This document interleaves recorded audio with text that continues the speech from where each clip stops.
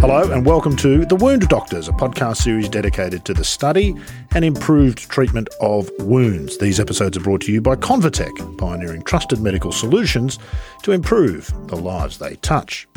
My name's Rod Murray and I'm here both to read this bit at the start as well as make sure that we capture all the audio generated in today's conversation. Now, why might we want to do that? Well, because my co-host on this adventure, Dr. Frances Henshaw, has, as always, brought along a fellow expert to help us delve more deeply into the world of wounds. Dr. Fran, welcome. Who have you rustled up for us to chat with today, and what, pray tell, might we be chatting about?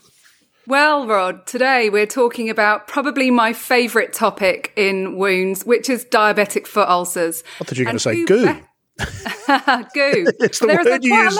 That's right, more than There is quite a lot of goo involved in diabetic foot ulcers, and I really can't think of a better person to discuss this with than my partner in crime for 20 years of diabetic foot ulcers, Ian Reid.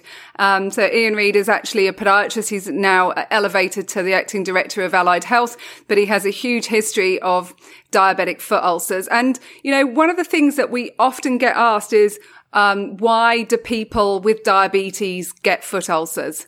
So Ian, what are your bullet points on that one? Hello, thank you for having me today. Why do people develop diabetic foot ulcers? I think a lot of it can be put under the umbrella of insidious onset, and changes related to the diabetic foot can take many, many years to develop. And as a result, I think patients and sometimes their clinicians don't understand or recognise the extent of the damage that has been done to the foot. The ulceration that you then develop at the end of it is just the pinnacle of the disease process that has gone on. Yeah, because I remember I was doing some research once and we got bits of skin. And I always remember this research because there was loads of mosquitoes around when I was doing it and I got bitten alive. But we stretched this skin and the diabetic skin was much more brittle and broke much more easily than the control skin that was from the non-diabetic subjects. So it's quite interesting. Even when you're diabetic, your skin is more likely to break, isn't it? And that makes sense when you think biochemically, if there's a lot of protein glycation that would happen over time. Oh, now you're talking. Oh, yeah, my favourite topic, where the proteins in your connective tissues actually form a more rigid matrix with glucose. So it makes sense that the tissues would, in some respects, be less stretchy. I like my explanation better, that they're less stretchy and they break more easily. I'm not interested in your glycation. I don't think any of our listeners will be either, but it was nice of you to give it a go.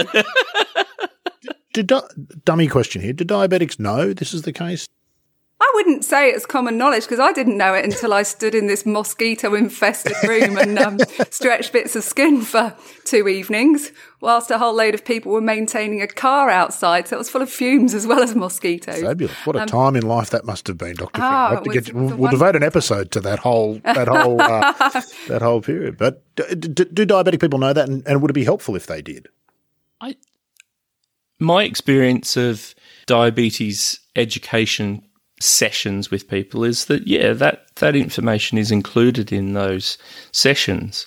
However, do they take it in? Do we deliver it in a way that's understandable for them? And do we tell them at the right time that they need to know it so that they can retain it? I don't know that I have the answer. I think that's it. Like, there's an awfully lot of complicated things that happen. So a very small part of the puzzle is that your skin and your soft tissues might be more vulnerable to damage. And another problem that we have that's quite difficult for people to understand is that they lose the feeling in their feet. And when I say it's difficult for people to understand, it's because it's not a black and white thing. It's not you can feel them or you can't. There's, as Ian said, this very insidious or slow onset of losing the feeling in your feet. And it's a bit like, you know, when people are going deaf, to start with, they don't think that they're going deaf. They just think that the TV needs to be a bit louder because it's older and it's wearing out or something, when it's actually their ears that are older and wearing out. So I think this happens with people with diabetes. And a lot of the time, you know, you'll be up to your elbows in a wound in a foot and they'll be like, oh, oh, I can feel that. And you're thinking, my goodness, if you had proper feeling in your feet, you would have actually fainted from the pain about 20 minutes ago. So Ian, to kind of illustrate this point to our viewers, can you give me an example of when somebody had lost the feeling in their feet, but they weren't really aware of it? I've got a very good example of that. So this was a very long time ago. It was my first hospital job, and I was working at a large hospital in Singapore. And it was Monday morning, and my first patient of the week, 8 a.m, and he was really flustered when he was coming in to see me. He'd been rushing to get there. He'd gone back to Malaysia for the weekend and had spent the weekend with his family back in their kampong. And he'd caught the bus and across the causeway and back into Singapore just to come and see me by 8 a.m. on Monday. He rushes in. He's hot, he's sweaty, he's breathing deeply. So I sat him down and we're having a chat at my desk. And when he was ready, I said, right, pop your shoes off and I'll get you up in the podiatry chair. So he pops his shoes off and he goes across the room and he sits on the podiatry chair. And, I'm usually when I am examining someone, I will look at the whole limb. So I was probably pulling his trousers up above his knee so I could see the limb. And out of the corner of my eye, I could see some movement in the room. And I turned my head and I looked, and this giant frog jumped out of his shoe. Oh, my goodness. And across the clinic room floor. He obviously, this frog had climbed into his shoe back in the village in Malaysia. He'd stuffed his foot into that shoe. He'd worn it for however long it took on the bus to get back across into Singapore. So it'd done international travel, this frog? Yes, it was a stowaway. And this frog jumped across my clinic on a Monday morning at 8 o'clock, and he had no idea. And the brilliant part about it was his response. It was kind of like, oh, I wonder how that happened. There was no horror. There was no embarrassment. It was just this whimsy of, oh, I wonder where that came from. I guess it's lucky he wasn't coming into Australia, because the biosecurity implications would have been horrific, wouldn't they? But I mean, to me, that story says it all. That somebody who's managed to have a giant frog stuffed in their shoe for an international border crossing trip and not really notice that it was in there. And not notice it is in there. I still to this day, I feel so sorry for that frog. Well, what happened to it? I was about to ask. So now we have to know what happened to the frog. Well, I stuck it in the sink while I treated him, and then I got rid of him, and then I took the frog outside and let it go in the hospital grounds. So you might have introduced a new... I was about to say that Singapore frog plague of the 1990s, we found the source of it. It's how cane toads got into Australia. That's quite... it's lighthearted, but it's telling, isn't it, Dr. Ann, that you can't imagine... If you've got feeling in your feet, you can't imagine ever being able to actually have something like that happen. Yeah, because when you think about it, you've got the volume or the space being taken up by the frog. You've got the texture of the frog. You would have movement of that. It's got to be struggling. It's not just going to sit there and say, "Oh, this is okay," is it? It's going to be moving. You're right. Wow. Correct. And that's an extreme example, but the common example that you would see as a podiatrist almost every day of the week is, and I make a point of doing this, I stick my hand inside every patient's shoe to see what's in there. Mm. And the number of times you pull out an old pair of socks that people they've taken their socks off and they've just put the socks back in the shoe, and then they've forgotten about it and they've been then wearing it, and you're wondering why they have these lesions all over their toes. It's because there's all these things stuck in shoes. If you're enjoying these episodes and you'd like to be part of a like-minded community, why not join our Facebook group? Simply search The Wound Doctors ANZ on Facebook and click the Join Group button. If you'd like to get in touch for anything else, from questions to ideas for future episodes, please feel free to send an email to thewounddoctors@convatec.com. That's thewounddoctors@convatec.com. We look forward to any and all feedback. Now, back to the show. I'm intrigued by this notion. Why do people lose feeling in their feet, Fran, when they get diabetes? Well, that's $1 million question, isn't it? Basically, and is it only the feet, or is it the hands and other extremities as well? Yeah, it's all the extremities, but obviously because your feet are furthest away from the middle of you, it usually happens there first. And we know that this happens. It's very well documented.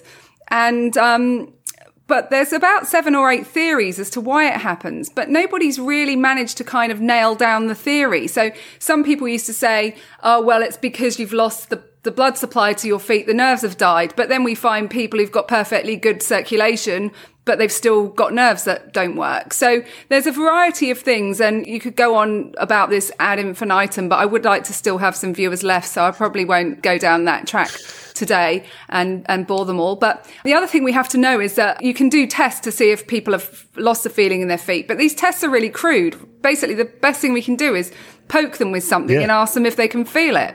Well, because it's not a black and white thing, you might have lost some feeling in your feet, but the nerves that you poke might still be working. So then you might think, oh, that's fine, I've got all the feeling in my feet. And then you go and cook yourself in front of a fire because the nerves that actually determine hot and cold aren't working. So this is why we have to treat everybody who has diabetes as though they've lost a feeling in their feet. And then we're more likely to be able to prevent bad things from happening by checking their feet every day.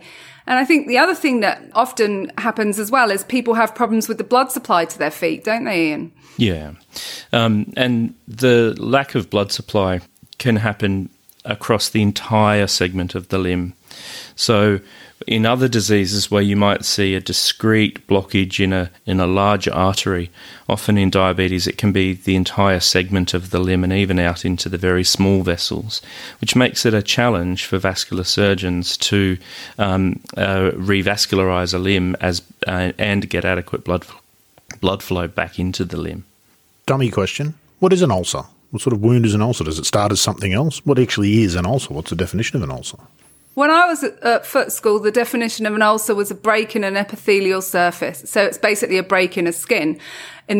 But really, that would mean if you had a paper cut, that would come under the definition of an ulcer, which we probably wouldn't say a paper cut was an ulcer. So really, I think when we're looking at these hard to heal ulcers, it's usually something that's been around for more than 2, 3 or 4 weeks, depending on which definition you look at, and that is not healing despite normal care. Yeah, it's something that isn't moving through. It's what we would expect as the normal healing process. Mm-hmm. Okay. Does it normally start with you stub your toe on something and break the skin, or does the skin just break of its own accord for some reason? It could be either. We do see wounds that develop after an acute injury, but we also see wounds that develop after chronic overuse of a particular part of the skin as well. And this is where we see the interplay between how your tissues respond to stress and strain, with also how your nerves are leading to potentially deformity in the foot, and how that foot is being encased in its environment. So what shoe, for example. And it's that interplay between each of those different factors that effectively can lead to the skin and the tissues breaking down over time because they are being overused, for want of a better term. And I think that, an example that comes to mind for me was we had a patient, and I think he'd had an ulcer and it had healed, and he went on holiday to Byron Bay, and he walked up to the lighthouse at Byron Bay, which is not a huge amount of walking time. But because he'd had ulcers previously, he'd probably been off his feet, and it was probably more than his usual amount of walking. And then he ended up with another foot ulcer, and it was probably because his feet weren't used to doing that much walking. His sock might have had a lump in it, or his shoe might not have fitted quite properly. And if it was you or I, Ian, Rod, we would have gone, oh, that's not quite right. I'll take this off. I'll rearrange my sock, or I'm not going to go all the way up to the lighthouse because I'm getting a blister. And you would actually do something about it. But he merrily went there, went back, and then the blister had burst. And then by the time he got back from Byron Bay to Sydney and into the clinic, he had another horrible looking ulcer.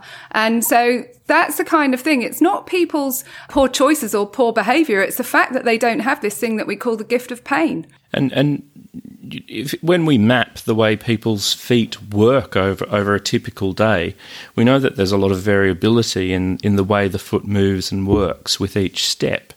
But when you lose sensation, you also lose your ability to know where your foot is in space. And so bodies try and be as stable as they can so that you don't fall over. And you will tend to develop this same pattern of footfall with each step because your body knows that that's the gait or the stance that you need to prevent you from falling over, which is your head's primary role is to stop you from falling face first. So what you're saying in effect, Ian, is that people develop a different pattern of walking when they have diabetes. Correct. And then coupling that with deformity, which can happen because muscles work differently in the foot with neuropathy, coupled with weakened tissues and poor healing responses, and potentially a reduced blood flow, we end up with this perfect storm of tissues that just can't withstand those stresses. And it's a big problem, isn't it? Because there's a lot of variability in the data that's available, but they think that about 15 to 30% of people with diabetes will get a foot ulcer. So it's not a rare thing that you're unlucky if you get one. And the other thing we know is that they reoccur quite a lot. So about 70% of people get another foot ulcer within 5 years. And interestingly, they often don't get it in the same place because I think what happens is once you've had an ulcer in one place, they're so careful about it that they offload it, that they go and get an ulcer on the other foot. And that's quite a well-known fact. There was a paper published about that quite recently, wasn't there? Well, we've talked about the first cold week in winter with all the burns, but similarly, there's also the first hot week in summer where people go to the beach and they wander around on the tarmac because it's just across the footpath, or they go on holidays. You finally heal the ulcer. You say to them, right, your ulcer's healed. We still need to look after your foot though, so I'm going to see you in X period of time. And in their mind, they say, right, this is my chance. I'm all healed. I'm off to that lighthouse in Byron Bay that Fran was talking about. And you develop another ulcer. Now. Yeah, it's all. You haven't helped put it in the mind. Put it that way. Yeah, talking about people at the beach, when I first arrived in Australia, it was January, so it was really hot, and I was living in Manly, which is right by the beach, and I'd see all these surfers walking around in bare feet with a little surfboard tucked under their arm. And I didn't live far from the beach, so I thought, I'll just walk down to the beach. It'll be fine. Well, I am like hopping, and I am like burning. I'm trying to find any blade of grass to stand on. I've got no shoes. There's no way backwards, no way forwards. And there are probably bendies in the grass with it. And I had really bad burns on my feet afterwards. So you can't take a pommy out of British winter and get them to walk on concrete pavements like surfers can, who've been doing it since they were knee-high to a grasshopper. It takes a week or two at the start of summer to get used to it. If you I've never tried it again, Rod. It does take a while. Dr. Ian, we know that with everything, prevention is better than cure. Is prevention with diabetic foot ulcers possible, or is it a reality that you are going to get foot ulcers if you have diabetes? No, it's not a reality. There are things that people can do to reduce their risk. And when they do have some form of injury to their foot, to seek prompt attention to it to try and prevent it from going down the ulceration route. So prevention is critical. Even when we look at the rates of mortality following a primary closure of a wound, which is when a secondary closure of a wound where it has been able to close by itself, versus an amputation, you can see that people do live better if we were able to close that wound with wound care rather than it getting to a point where we can no longer manage it and your only option is to amputate. So those preventative strategies, both primary and secondary prevention, are critical. So what do you mean by primary and secondary prevention, Ian? So if you were my patient, Fran, and you happened to have diabetes, but you hadn't yet had any measurable challenges or problems with your foot, I'd be teaching you about how to inspect your foot, how to moisturise your skin, how to take care of your skin and nails. Not to walk down to the beach with your shoes on. Yeah. I wish you'd told me that 20 years ago, Ian. I didn't know you would. And those primary prevention measures they sound like really common sense, but they're the basis of what we need to do. And then we add to it. So once, Fran, if you were my patient, you then developed an ulceration, I'd be talking about how do we prevent infection? How do we take the pressure off of this wound? How do we improve your blood flow to the foot if we need to? And how do we prevent you from then going on and having serious complications secondary to that wound? That would be the conversation when you were saying you need to wear this special shoe, you need to change this dressing so often, and no, you can't play 18 holes of golf every Saturday until it's fixed. Yeah. So, Rod, would you listen to someone if they said that to you? I would, although golf is my thing, as you know, Fran, and for everyone will have a thing that will tempt them to say, well, I'm doing all the other stuff right. Surely I can do this one wrong thing the doctor said not to. And I guess that's probably the danger. And the problem with prevention, Dr. Fran, is nobody comes to see you when they're well, do they?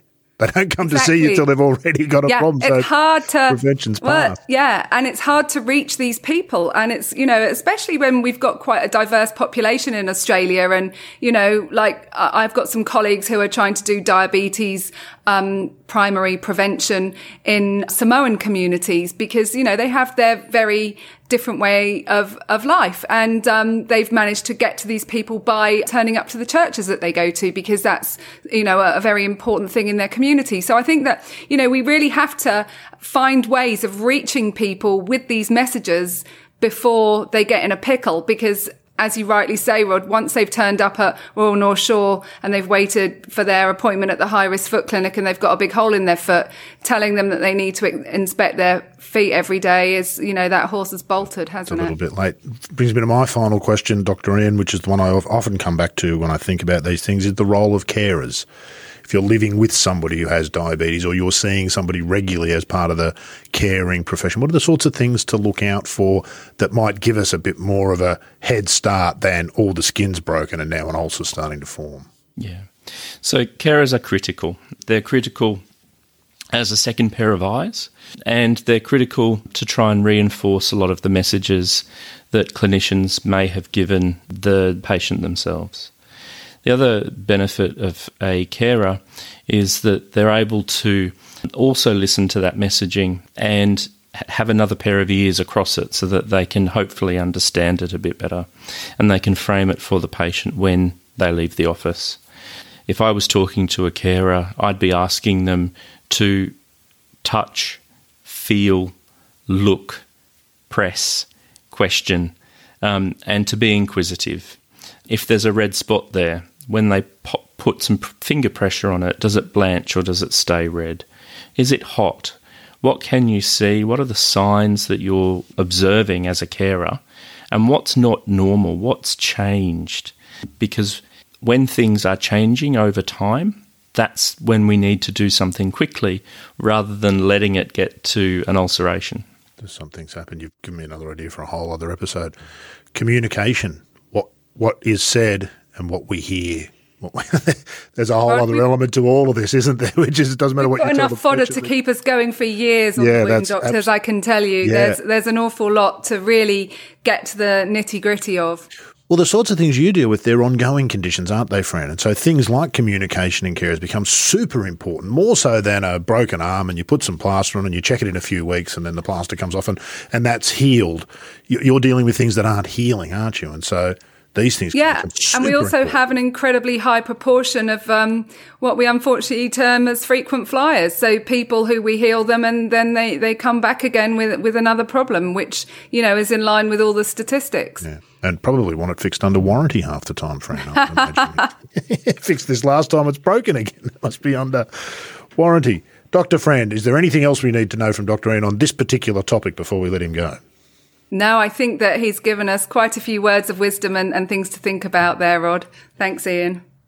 Thank you, Dr. Ian. As with all of our guests, I've enjoyed listening to and talking with you. It's always educational and eye-opening, certainly for a dummy like me, and I hope the listeners are getting something out of it as well. But thank you for your time today.